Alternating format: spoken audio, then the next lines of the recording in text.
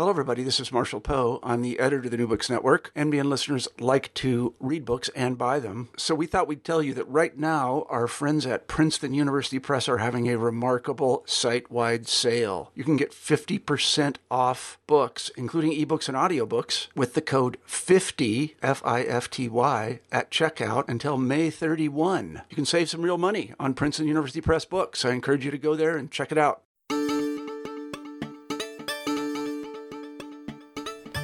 This is New Books in Science Fiction, the Fungus Among Us episode.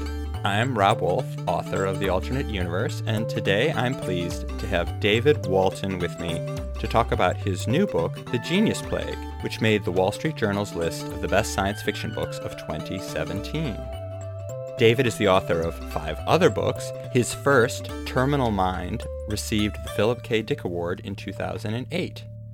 But not only is he the award-winning author of 6 books, he's also an engineer for Lockheed Martin. And not only is he an engineer and author, but he's a dad of 7 kids. And I'd say that qualifies as a large family in today's era of families that average 2.5 people. Hi, David. Thanks for joining me. Hi, glad to be here. Given your many roles as writer, engineer, and father, each of them demanding and potentially all-consuming, how do you do it? How do you fit the pieces of the puzzle of your life together? Well, I'll tell you, writing has always been, for me, it's something that I enjoy, something that I'm drawn to. So it's not a chore that I have to sit down to most of the time. It's something that I am always longing to have a little bit more time to do. And of course, time can be hard to come by for any of us. Certainly working a full-time job and making dinners and helping with homework and taking care of all my kids' various needs can fill up a day. But I find that writing is something that I'm always thinking about in the car, thinking about as I'm moving around my day doing different things. And so I've kind of learned to write well in the little bits of time that I have. And that's not something that I just came to in an instant. I've been writing for more than 20 years now. And I think I got to the point where it was, well, either I'm going to do this or I'm not going to do this. Either I'm going to find a way to make it work or it's just going to fall away. And falling away wasn't an okay answer for me. So I've, stuck with it and found a way to make it work in the little corners of time that I can pull here and there. And can you give a picture of that? Is that in the morning commute? Is it staying up late at night? Or is it literally, you've got 3-minute break between things and you can jot down a few notes? Yeah, there is no regular pattern to it. And I've tried just about everything. I've tried the talking to my phone while I'm commuting, which I've made work sometimes. It's a little tricky, hard necessarily to concentrate that way, and then you end up with a lot of false starts and things. But I've made that work sometimes, and I'll write late in the evenings. And I used to get up early in the morning to write, but that's become a harder sell as I've gotten older. But yeah, basically it's the corners. A lot of times it's on weekends, and grab those those odd times when maybe I have a couple hours. That doesn't happen very often. Grabbing those and making the best use of them. I want to talk about fungi and what drew you to them as a primary subject of the Genius Plague. But before we do that, maybe it would be a good idea if you give a quick summary about the book. What is the Genius Plague story? Sure. The Genius Plague is about a fungal infection that will make you smarter if it doesn't kill you. Most people survive, and it makes them smarter. But the payoff to that, or the balance to that, is that you have a fungus that is growing in your brain. And so the question is that fungus benign? Is it really serving your interests, or are you in some way serving its interests? And when you have a whole bunch of people who start to have and spread this plague, and and can do some amazing things mentally and are growing in intelligence and communication ability and all of those things. Is it the next stage of human evolution, or is it a plague? And when some of those people start to think that it's the next stage of human evolution and really everybody should have it, then it really starts to raise the question of is this something that's beneficial? Are we really serving humanity, or are we really just serving the fungus? I think it's interesting that you combined both positive attributes and negative for the fungus. I guess it doesn't really take anything away to say that the fungus is in fact the antagonist of the story. It's up to something. There's a nefarious aspect to what's going on, but as you pointed out, there's also some marvelous things that it's doing. In fact, it might even be on a noble mission, because one of the things that starts happening is people start having a strong desire to protect the Amazon rainforest. And I wondered if you could talk a little bit more about your decision to make this antagonist have these kind of noble attributes, like the ability to increase someone's brain power, make them smarter, maybe make them care about the environment in a way that they might not have otherwise cared about, and yet also have the dark side. Yeah, I mean, I wanted it to be a novel that, besides being a fast-paced adventure kind of thing, would be a novel that would make people think. And the way in which I want people to be thinking is in terms of what makes me me. What are the influences that go into the decisions that I make?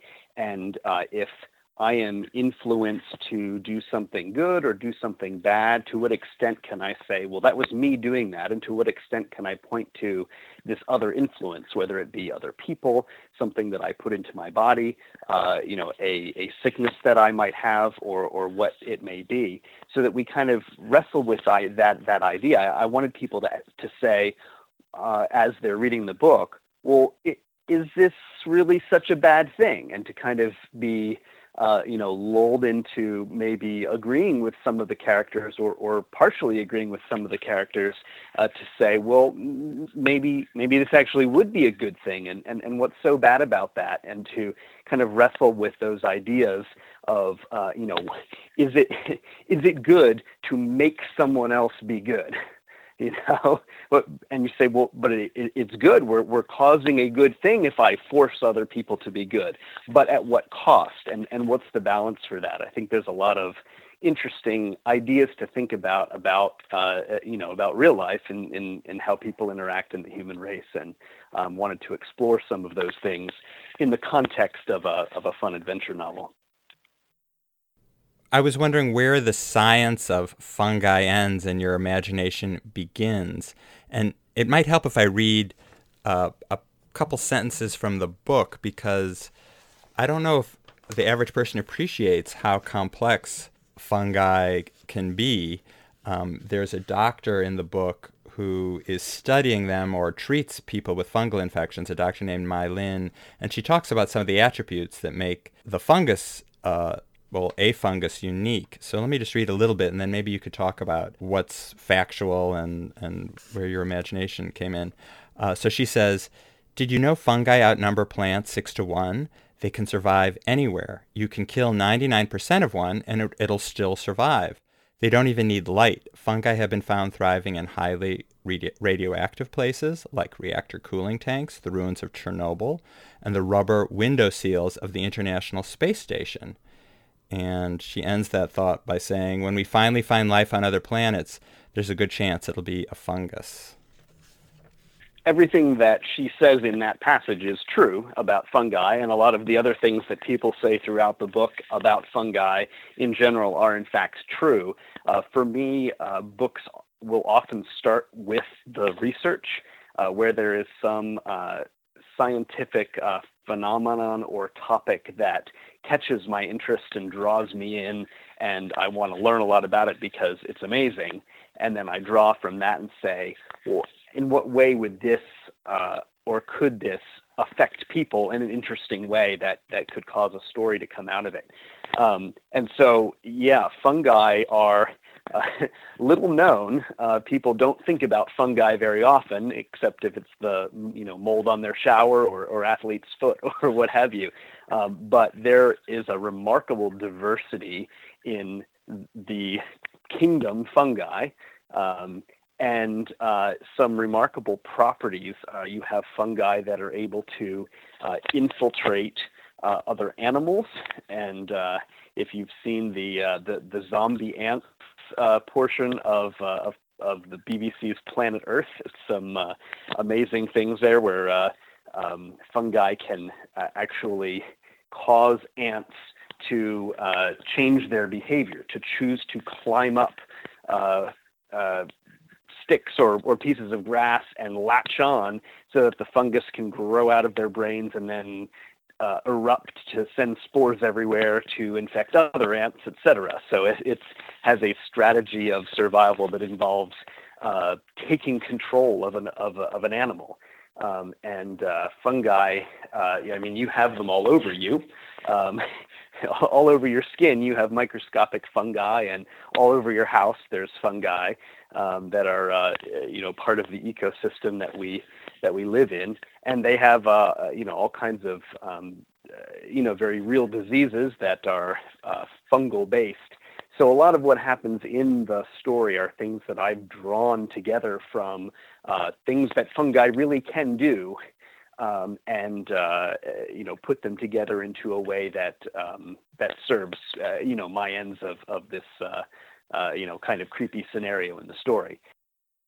I think one of the things that's unexpected is that we think of fungi as a lower life form, as you say, the scum on the wall in the bathroom, or the annoying athlete's foot, or the mushrooms that pop up here and there might be poisonous, but not as something that might be able to plan or plot. And that's sort of an open question in your book, I think, about how cognizant and coordinated the fungus is. But in the end, the ends are quite far-reaching and certainly give the appearance of there being a strategy. And I think that's interesting. That adds to, I think, the surprise value of the story, because you don't expect that from something that we've come to think of as so-called lower life form.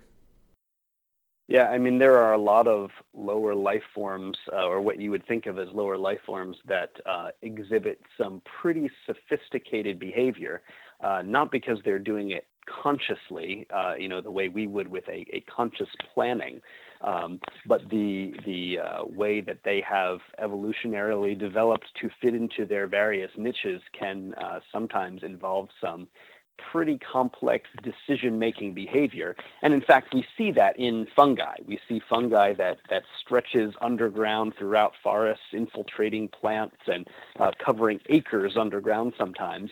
And they're making all kinds of complex decisions in this, brain-like network underground about where nutrients go, where moisture goes, what plants are going to thrive or die based on what is going to best benefit the fungus in its spread and in its life. Not because it's thinking about it, but because it has evolved that very complex behavior to accomplish those ends and make those, respond to its environment in complex ways. Yeah, I thought that was amazing. That's actually true, that a fungus can have a network, an individual entity can have a network that spans acres and does so much? That is actually true. The largest organisms in the world are not blue whales or redwood trees, but individual fungi organisms with, just miles upon miles of microscopic mycelia all curled up and going under the soil when you're walking through the forest. There are, particular places where they've mapped how far they go, and acres. So Mai Lin could have said that if there's another extinction event like there was with the dinosaurs, or that people say might happen with global warming, we can assume that some form of fungi will probably survive. Yes, I think you can definitely say that.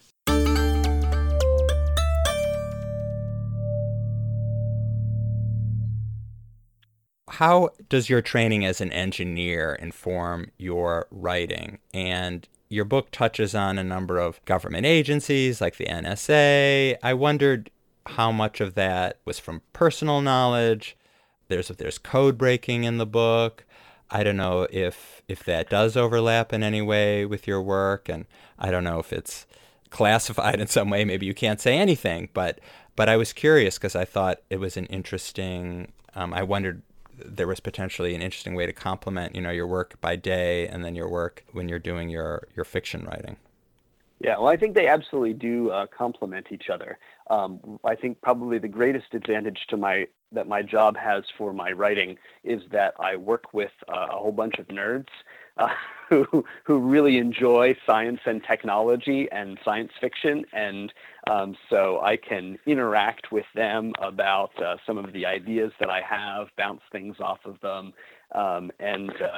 It's a great environment for the idea for a book to start to grow. Some of my friends at work, my coworkers, are among my early readers who will read the stories and comment on them and have ideas that they can throw in there. So I'd say that's probably the biggest thing. As far as the intelligence agency things that are in the book, I think what I was particularly trying to do there was to make that a realistic look at an intelligence agency, not based on any particular personal experience per se, but just on the knowledge that intelligence agencies are not James Bond kind of situations. They're large bureaucratic organizations that have a lot of smart people working for them because they hire smart people. And have a lot of people who are varied very much in their skill set, in their personality, in their age and gender, and so it has all of the things that you would expect of a large organization, in that it has things that are slow and old in terms of processes that are entrenched and take forever to change, or complicated ways in which money flows and authority flows and all those kinds of things. In many ways, it's like a large defense contractor like Lockheed Martin that I work for. So I kind of drew from a lot of those experiences at work, what people are like, what the work environment is like, what sorts of barriers you have to accomplishing things in your job, and projected that onto my envisioning of what it would be like to work for the NSA. And I think the result is something that feels a lot more realistic than a lot of your Hollywood portrayals of, sending assassins out to murder people and those sorts of things. And I wanted to talk about another aspect of your world, and you talk about it on your website. You make no secret that you're a Christian, and you write, I'm just going to quote from your website, "Many people have wondered how I can reconcile my faith with the love of science, and particularly the theory of evolution that is evident in my books." And then you also wrote in a blog post, "I believe the Bible to be the inerrant word of God, and I think science is a wonderful and reliable source of knowledge. To many, this may seem to be contradictory," end quote. So I'm sure this, of course, this is a topic that, deserves a book or volumes of books, but I was hoping maybe you could share with me some of your thoughts on the compatibility of your religious beliefs with science and the science of evolution, which in fact plays a role in the genius plague, because you pretty much spell out that the fungus is playing by evolutionary rules when it is manipulating humans to help it survive. Yeah, I'd be glad to. It's a favorite subject of mine, and I'll try not to go into too much depth. I would point anyone who is interested in more of my thoughts on this subject to my blog, where I have a series of blog articles going into some of the details. But yeah, I grew up with being taught that evolution was false and was in fact silly, and being taught that that was a necessary part of belief in God and acceptance of the Bible. And as I grew older, had some different experiences, particularly read Origin of the Species and a number of other science books. I love reading science books.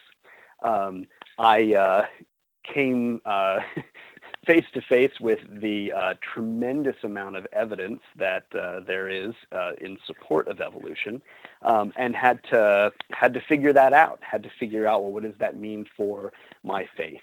And there's a lot of things that I could say about reconciling the Bible and science, but I guess I could probably sum it up by saying that it says a lot more about God and his creativity to suggest that he was able to create the diversity and wonder that we see around us through a process like evolution than it does to say that he just made it all exactly as it is without following that process. It's the difference that, as if I just built something, or if I built a robot to build something. The second one requires more creativity, more ingenuity, and it is a more amazing and impressive feat.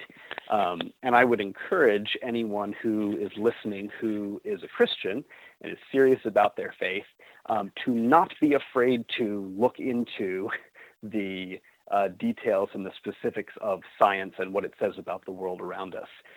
Because if you are holding on to a faith that requires you to have a blind eye to something and not look at it, then that's not much of a faith.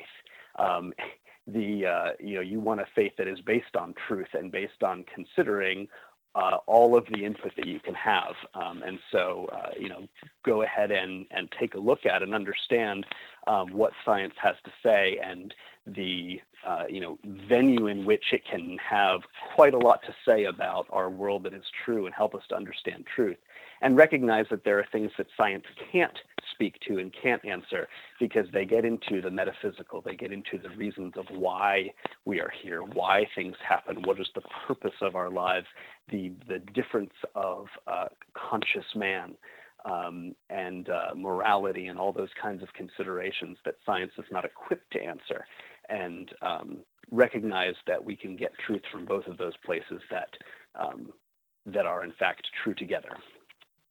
Did the understanding that you came to have about evolution, the change in your thinking, cause conflicts in your life with people you loved, with family or other people who held more traditionally, I suppose, anti-evolutionary beliefs?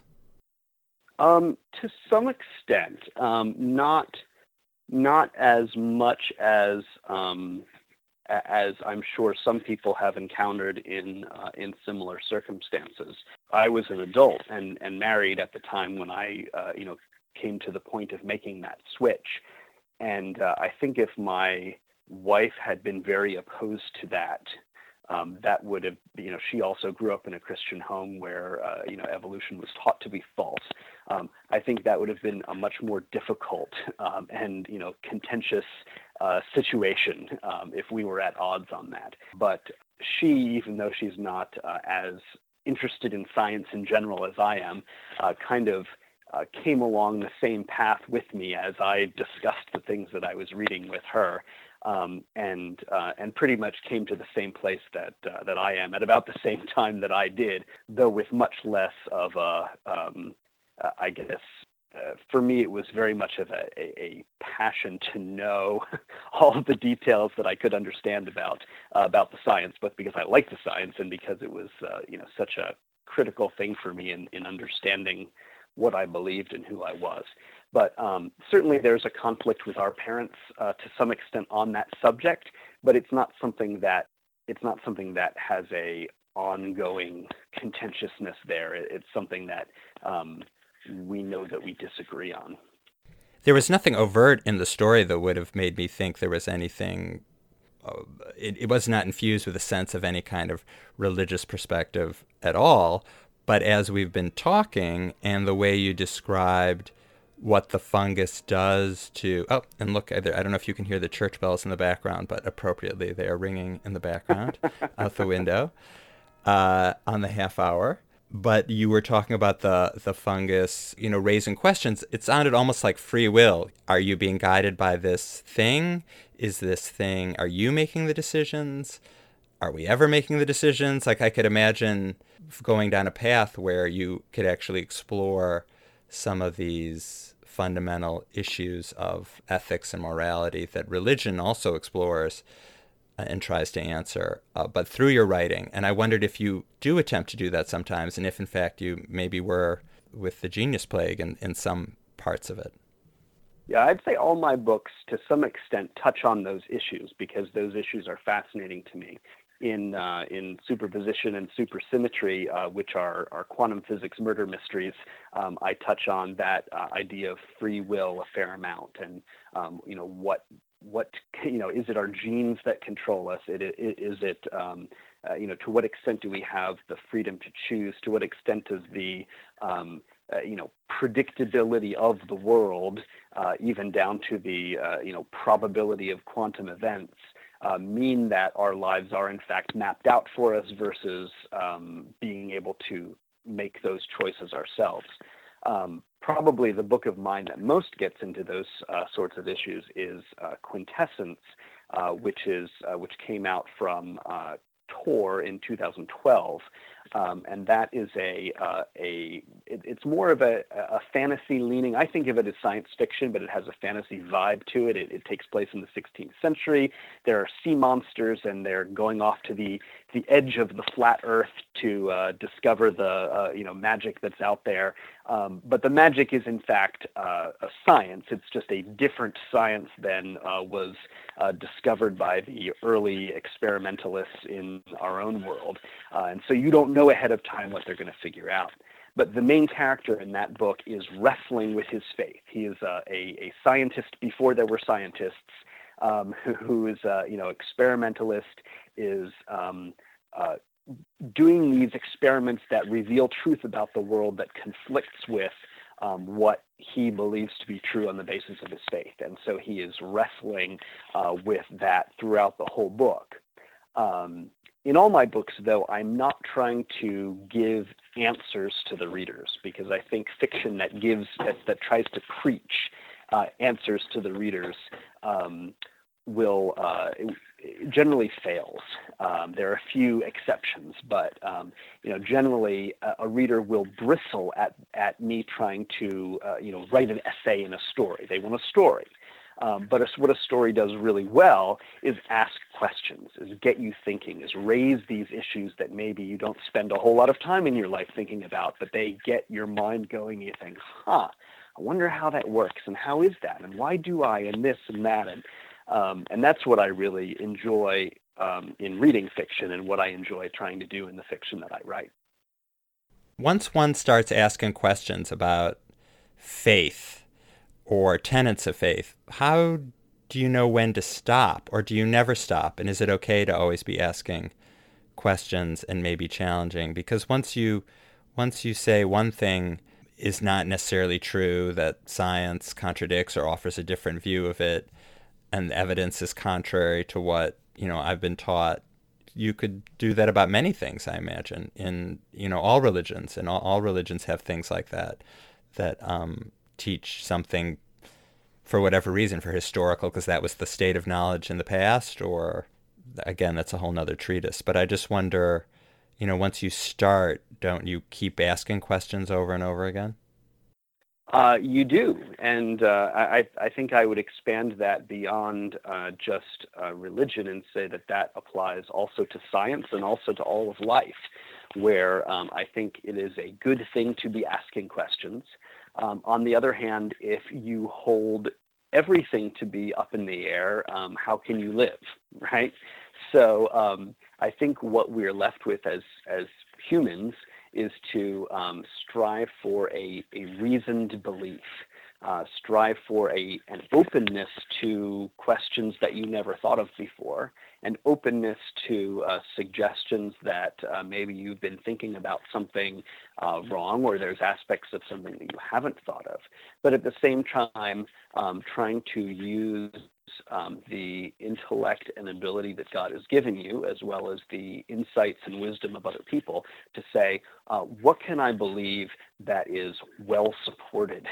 What can I believe that is rational and holds true, a model of the world and life and spirituality and God that seems to hold together? Is it reasonable to believe that the Bible is true? Can I see a consistency throughout the pages of what was written by different people at different times that tells a consistent story that provides a thorough and well-motivated justification or explanation for what I see about how people act, what I see about what the world is like, what I see in my own heart and thinking, and I believe that it does. And so for me, that's a well-reasoned, well-motivated belief. I can say that, this holds true with my experiences and my thoughts and the things that I've encountered. But if I wasn't willing to question it, if I wasn't willing to consider alternate viewpoints and things that people might bring up that may question all or even just some or a tiny part of what I believe, then it's dogma. Then it becomes something that I'm holding to, not because I think it's true, but because I'm afraid of the implications of what it might mean to change my mind. And I think a tremendous amount of evil has come in the world when people hold to dogma, when people think, I'm holding on to this thing as the truth because that aligns me with a set of people and disaligns me with another set of people, and it's my identity, and so I'm going to love these people and hate these people and believe this, against any evidence to the contrary, without thought, because that is the least scary thing for me to do. Because it's scary to consider alternate views. But I think it's necessary and important both for our own growth and the realism of our beliefs, and also for the ability to understand and care for others and say, I understand why you think the way you do, even though it's different than the way I do, and so we can get along.